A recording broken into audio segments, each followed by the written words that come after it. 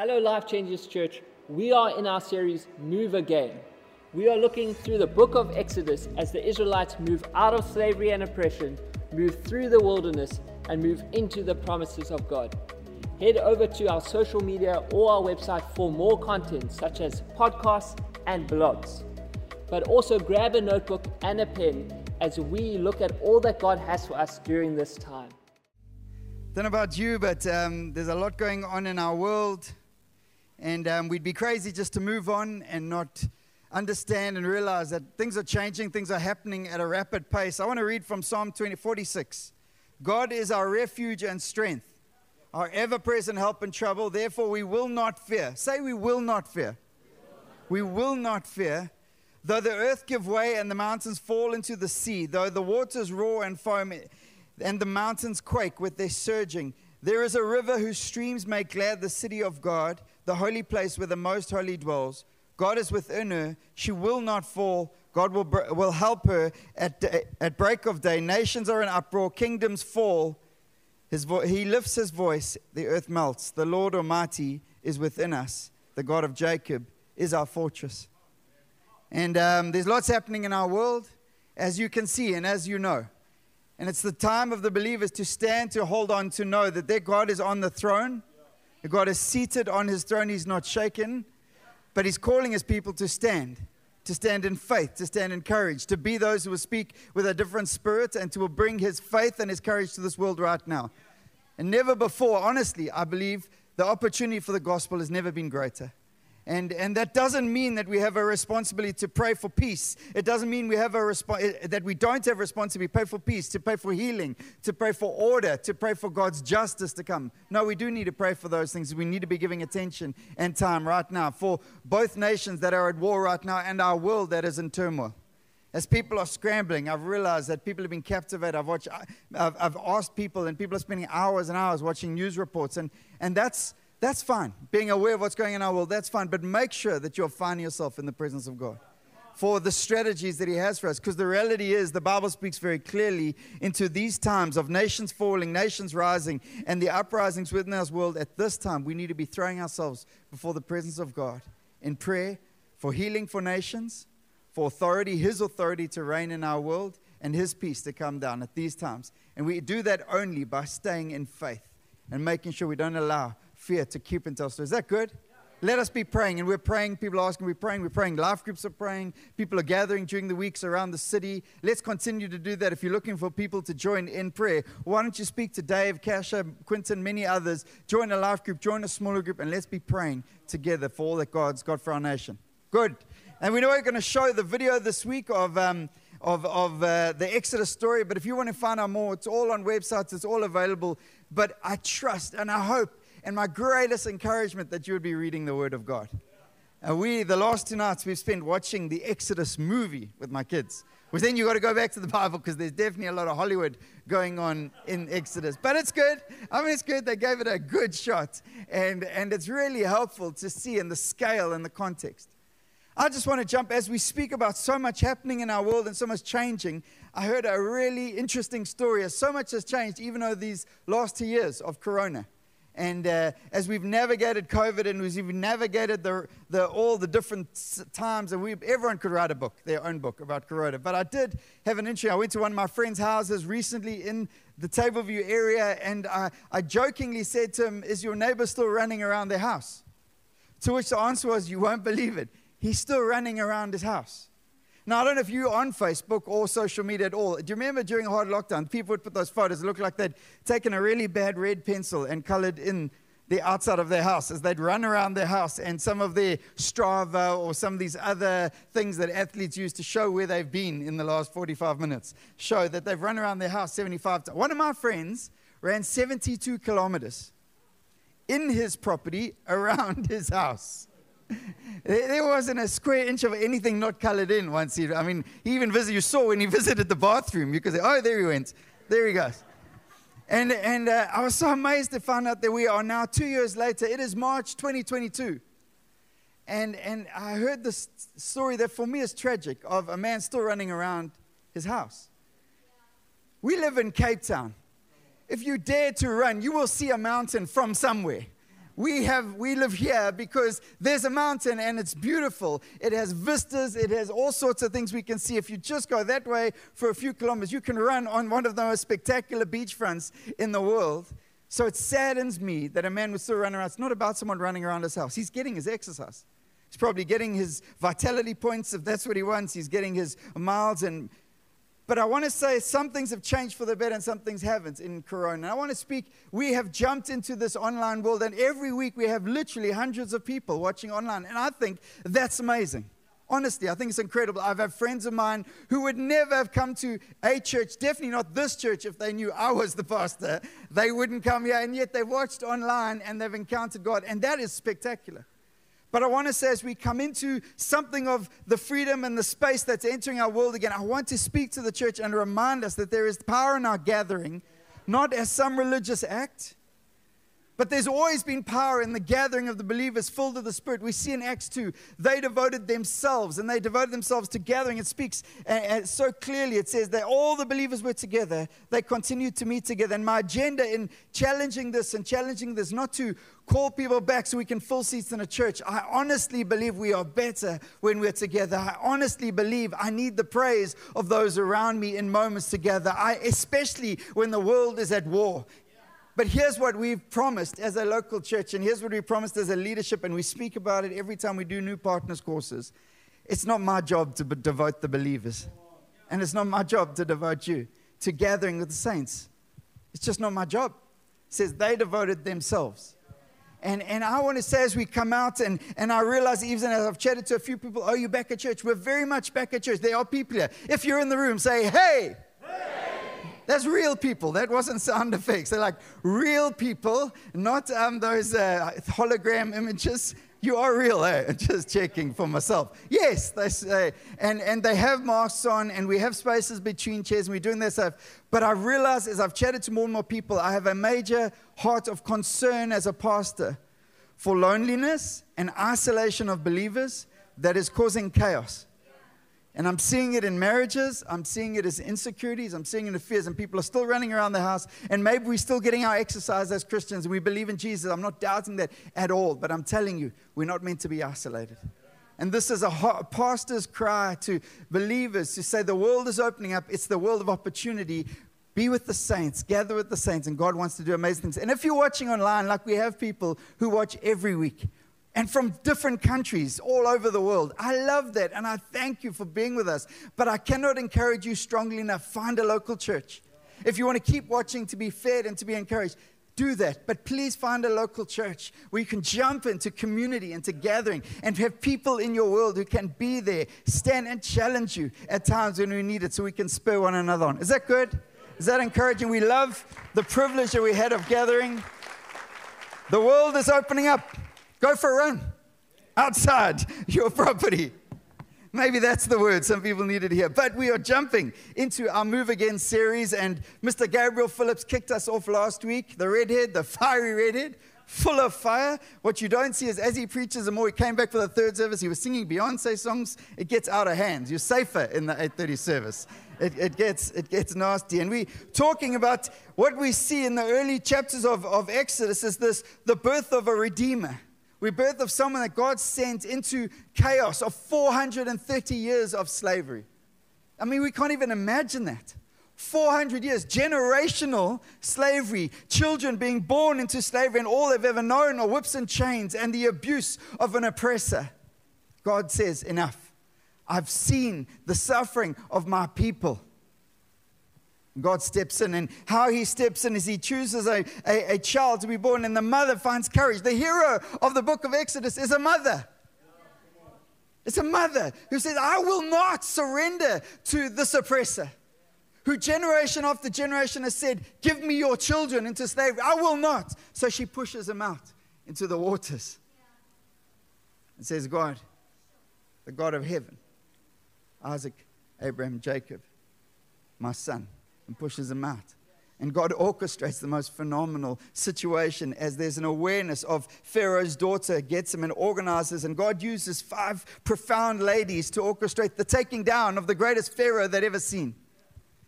But God raises up this man Moses in the house of Pharaoh, in the prince's realms. We don't know exactly where, how, and some of the movies will say he was best mates with Pharaoh. We don't know that.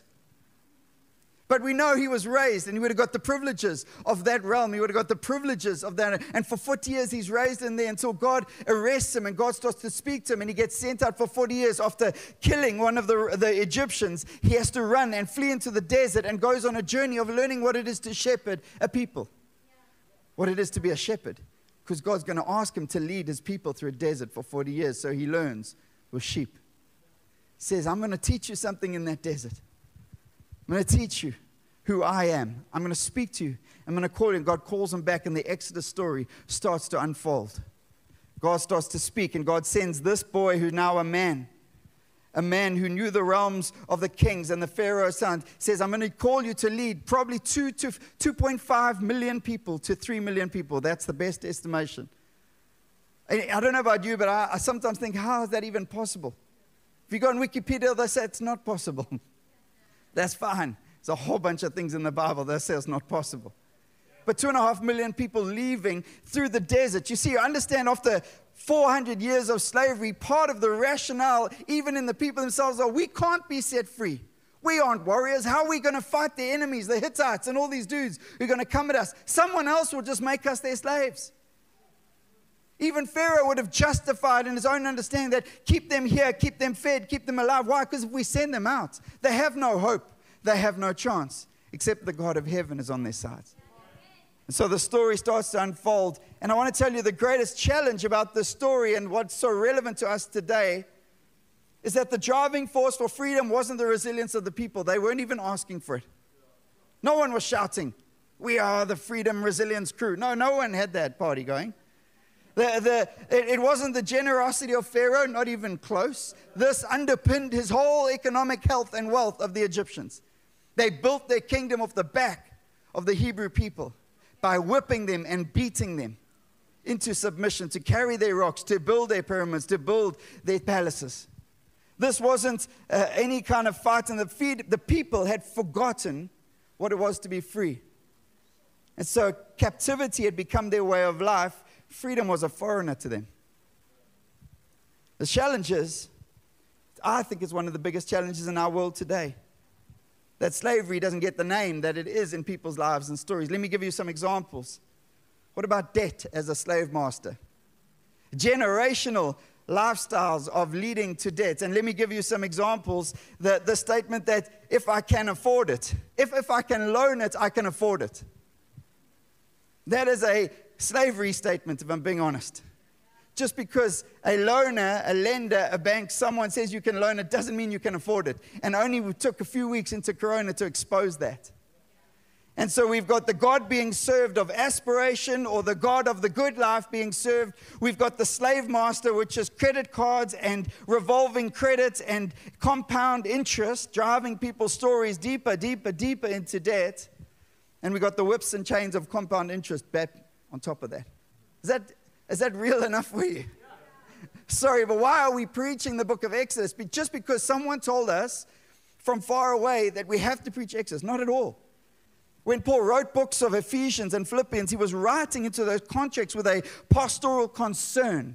And I want to tell you why we're preaching the book of Exodus. Yes, to learn who God is.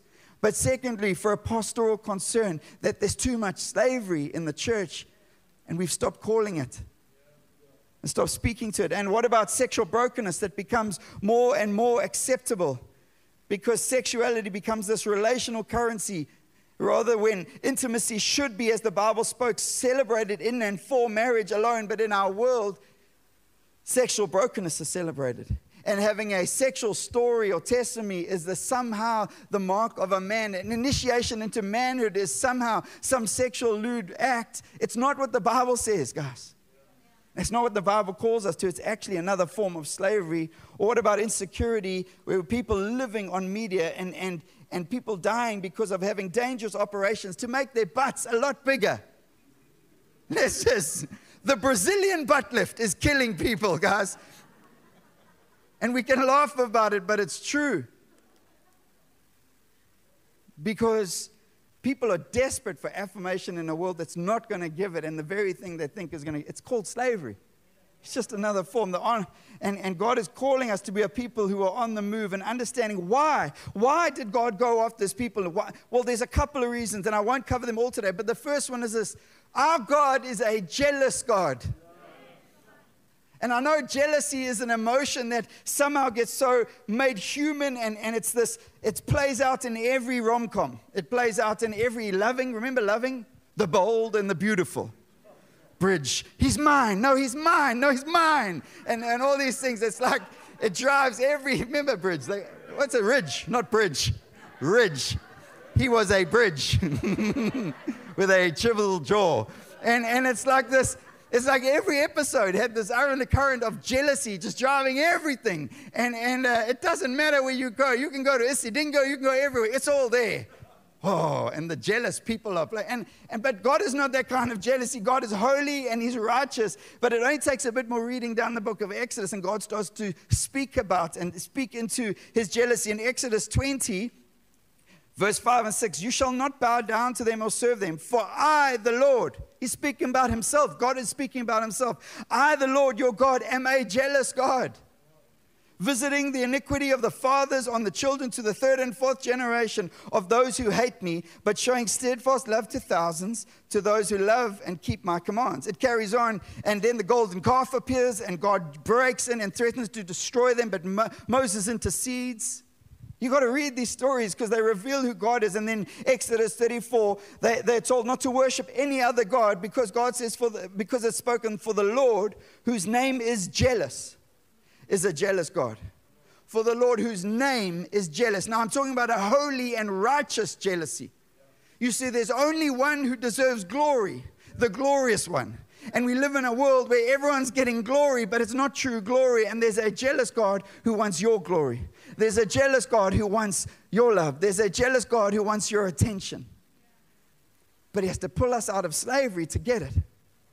And the only way we get out of slavery is if we start realizing we're in slavery. He's jealous for His honor. He's jealous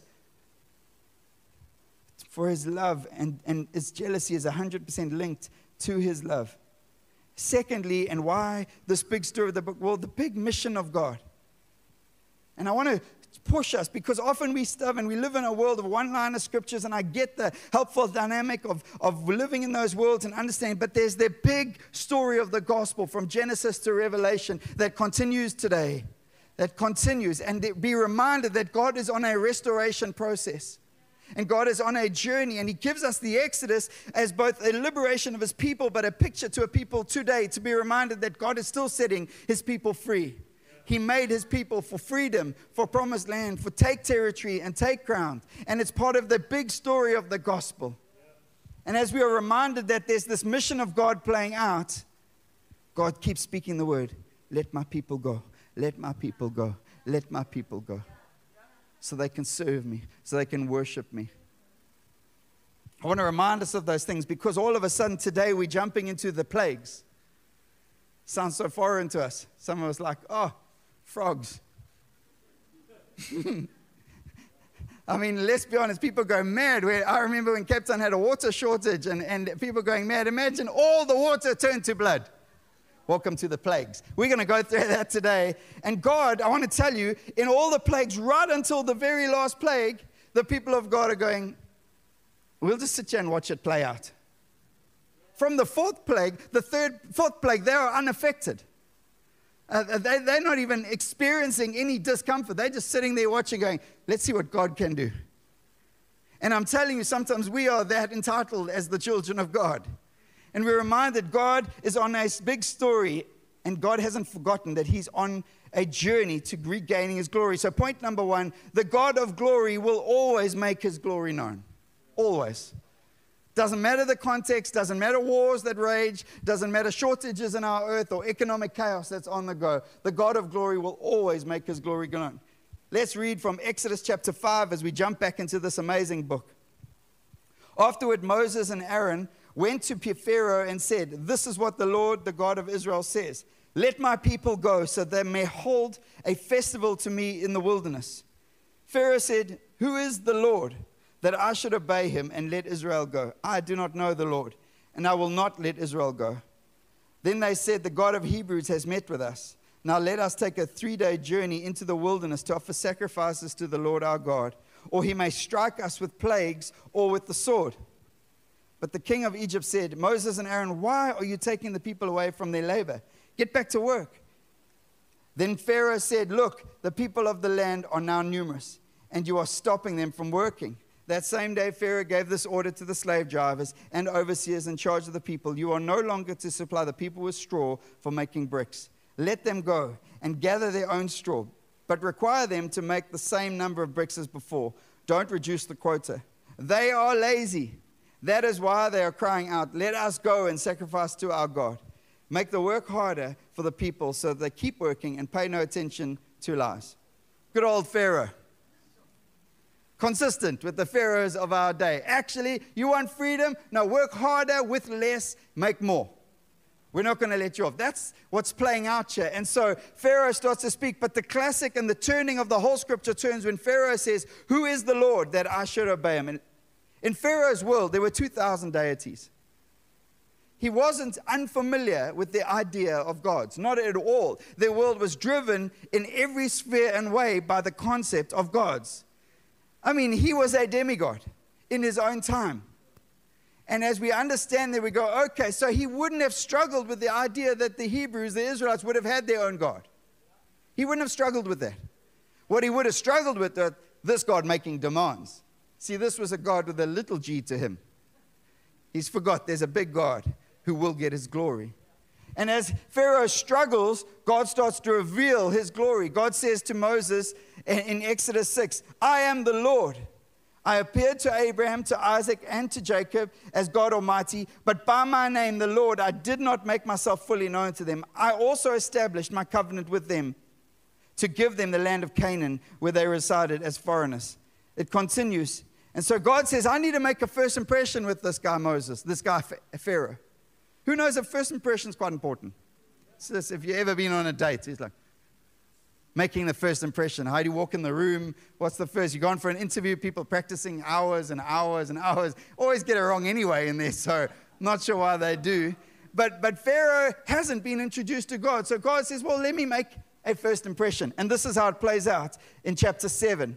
The Lord said to Moses and Aaron, when Pharaoh says to you, perform a miracle, and say to Aaron, take your staff and throw it down before Pharaoh, and it will become a snake.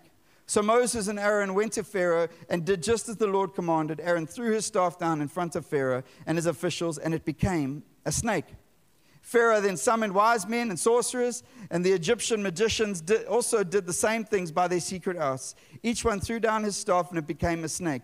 But Aaron's staff swallowed up their staffs. Yet Pharaoh's heart became hard, and he would not listen to them, just as the Lord said. I love that. But Aaron's staff swallowed up the other staffs. Why is that important? Well, the very first statement and introduction of God goes with turning a rod into a snake. Why? Because right up front, God says, I am the Lord, Pharaoh. Big L. I'm a big guy, a big God. And you wear a snake on your head. Because on the top of Pharaoh's headrest, he had the symbol of Pharaoh was a cobra snake sitting on his head all day, every day. And God says, you know what I'm coming for? Your head. Your head. I'm coming for your head. I want my people free, and the way I'm getting my freedom is by taking your head. And God's not messing around. He makes a strong first impression, and obviously Pharaoh hardens his heart, and later we see God hardens his Pharaoh, but God was just warning Pharaoh, I'm coming for your head. And I want to tell you, as we preach this series, my faith and my courage is to declare to the slave masters over people in this room, people watching online, people everywhere that God has called the book of Exodus to be preached, your heads are coming off. God wants to set his people free. God will keep setting his people free. He's not just going to do it on a Monday night at Recovery, although he will do it there. He wants to do it everywhere, even where the enemy has got good at hiding. Secondly, and I love, have you ever watched The Prince of Egypt, the animation? If you've had kids in the last decade, you've watched it 37 times. And there's the scene that plays out as Moses and Aaron do their thing, and their rod falls to the ground, the staff turns to a snake, and it eats other snakes, but these other magicians appear. He's playing with the big boys now. Come on, you've got to watch it. If you haven't watched, go watch it. It's top class. Every parent sing with me. We're playing with the big boys now. And it plays out. And they're almost playing games with God. And they start calling him the God of Ra and the God of Shakta. And they go, oh, and they're going all the tricks that they can muster. A little bit like Hollywood. And all of a sudden, we realize that there's a big game. And Pharaoh's responses to the call to let God's people go, no. Simple, predictable response. So God's action is to one by one tear down the gods of Egypt. Now there are 2,000 gods, so God just went for the top 10. 10 being the number of completion, 10 being the number in that space of completely annihilating everyone that would set itself up. And I don't have time to go through, and we don't have time in the series to take each and every one, but I want to tell you God starts with plague number 1. What's plague number 1? Turns the water into blood. I'm going to tell you why now. Verse 14 of chapter 7. Actually, I'm going to jump to verse 19. The Lord said to Moses, tell Aaron, take your staff and stretch out your hand over the waters of Egypt, over the streams and canals, over the ponds and all the reservoirs, and they will turn to blood. Blood will be everywhere in Egypt, even in the vessels of wood and stone. Moses and Aaron did just as the Lord had commanded. He raised his staff in the presence of Pharaoh and his officials and struck the water of the Nile, and all the water was changed into blood. The fish in the Nile died, and the river smelled so bad that the Egyptians could not drink its blood. Water was everywhere in Egypt. But the Egyptian magicians did the same things by their dark arts, and Pharaoh's heart became hard. He would not listen to Moses and Aaron, just as the Lord had said. Instead, he turned and went into his palace and did not take even this to his heart. And all the Egyptians dug along the Nile to get drinking water because they could not drink from the water of the river. Why is this important? Well, there was a God in that time, a God of pleasure and the God of life, seen as a God called Happy. Maybe we've got a picture of Happy. That's Happy, the Egyptian god of the Nile. You've got to understand the Nile and its water was both an economic resource. Every year, the Nile would flood around the time of June, and that water would overflow the boundaries of the Nile and flow into the floodplains and leave rich soil available. That's why there was such rich, they had an ability to do life in the desert over all those years and sustain that life. Because of the flow of the Nile. They fished the Nile. They used the Nile for transport. They moved their armies up and down the Nile. Their economic strength was the Nile. And their glory was the Nile. And God says, actually, I'm going to take the one thing that you're God of the good life. It's not lost on us that Happy is the name of this God. Anyone see the connection? I want the happy life. I want the good life. And God says, okay. You think you've been sustained by some lady called Happy, supporting and promising this good life economically. Well, the challenge is God breaks and says, I'm going to go there first. And he turns that water into blood. Now, you could say God is randomly just doing miracles. God's got his trick shows like America's Got Talent. God's here, everyone loses, golden buzzer. It's not what this is about. God is systematically taking down those that have stood up to lead his people into slavery. And systematically, he's going to chop off their heads one by one. And he starts with the God of the good life. And you know what they do? And yes, Pharaoh's guys jump up and they dig little trenches outside of the river because that blood goes everywhere. Everywhere. I mean, let's be honest. We live in a world where some people never drink water from a tap. Oh, water from a tap. How disgusting. On their fancy water bottles. Now imagine every source of water that you do life from is from a river of blood.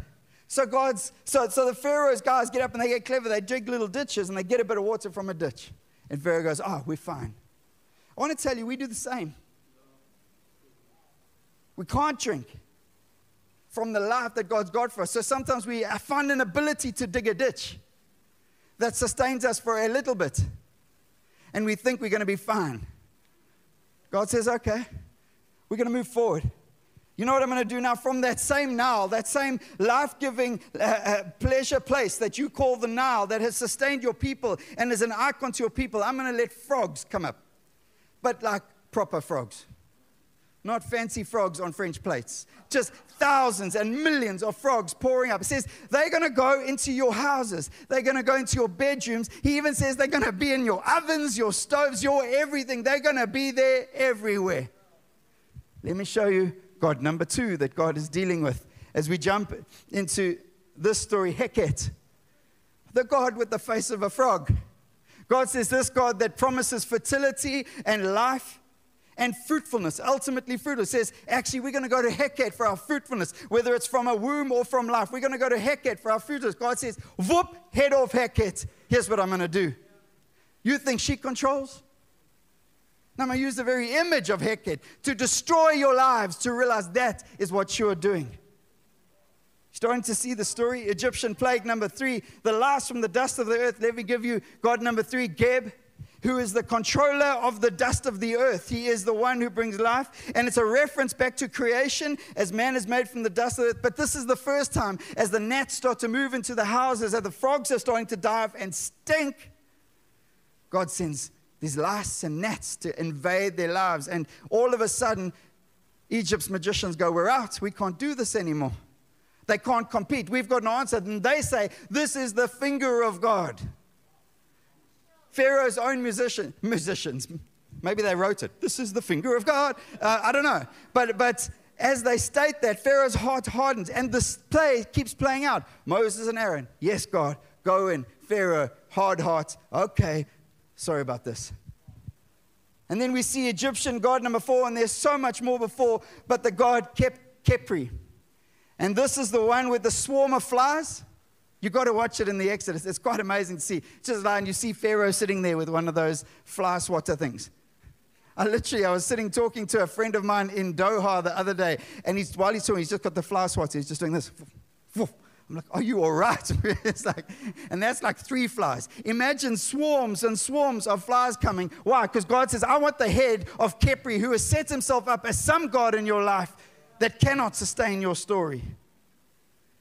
Welcome to the God who cuts the heads off his enemies. Enemy number 5, plague number 5, Hathor, the god and goddess of love and protection. And this is the plague where God comes and starts killing the cattle and the livestock.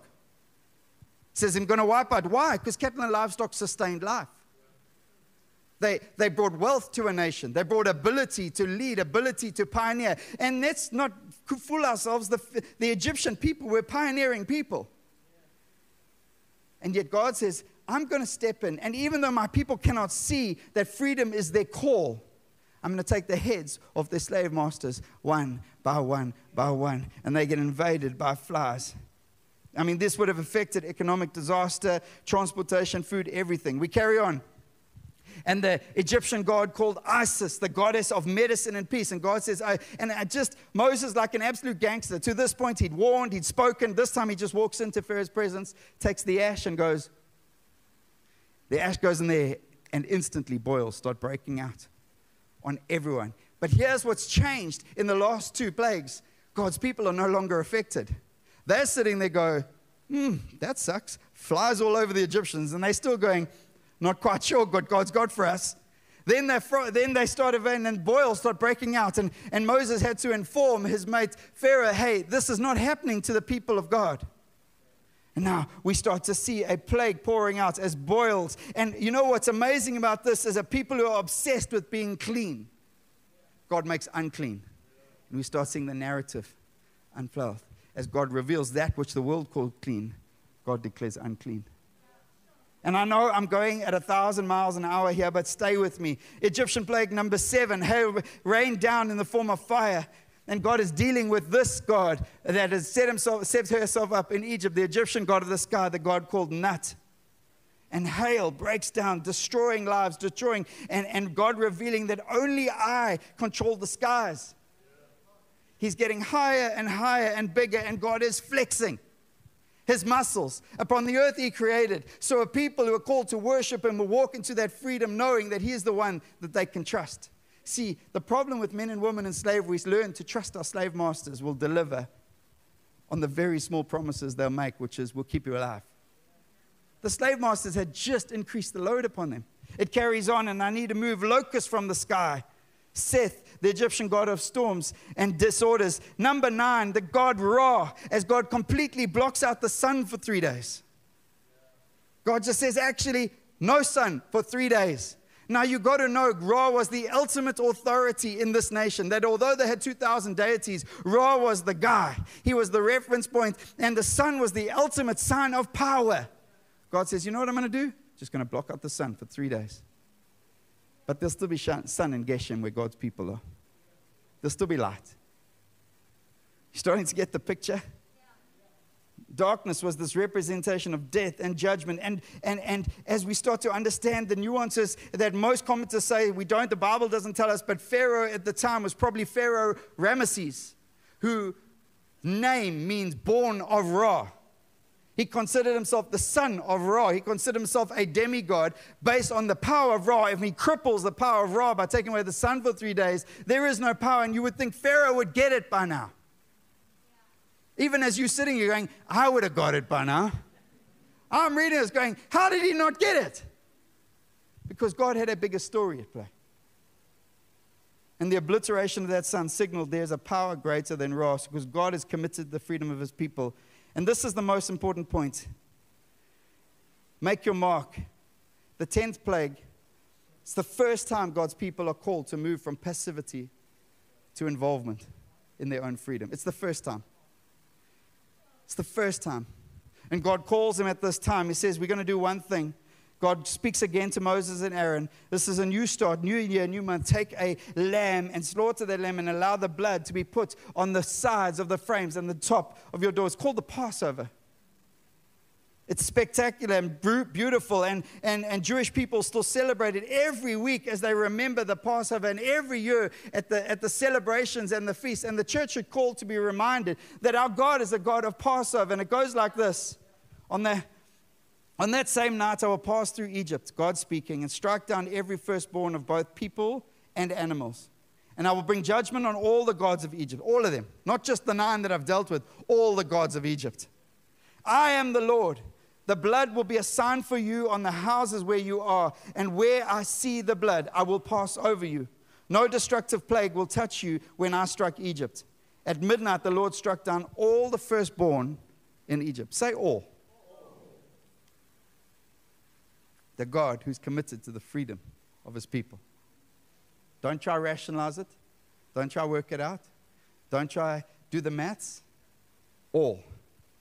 From the firstborn of Pharaoh who sat on the throne to the firstborn of the prisoner who was in the dungeon, and the firstborn of all the livestock as well. Pharaoh and all his officials and all the Egyptians got up during the night, and there was a loud wailing in Egypt, for there was not a house without someone dead. Not a house. You've heard the wailing of the last 2 years as we've lost, and there's been loss. Imagine this nation who had oppressed God's people and lived off the benefits and the fats of that, the wailing that would have come out as the death unfolded. It says in verse 31, during the night, Pharaoh summoned Moses and Aaron and said, up, leave my people, you and the Israelites, go, worship the Lord as you have requested, take your flocks and herds as you have said, and go. How's this? And also bless me. Why? So all of a sudden, a man who thought he was God encountered the God of heaven. Mightier, greater. Thank you so much for joining us today. That was an incredible message. If you want to get connected, please head over to our website. But if you want to find out more about this amazing series, follow us on Facebook and Instagram, or subscribe to our YouTube channel. Otherwise, have an incredible week.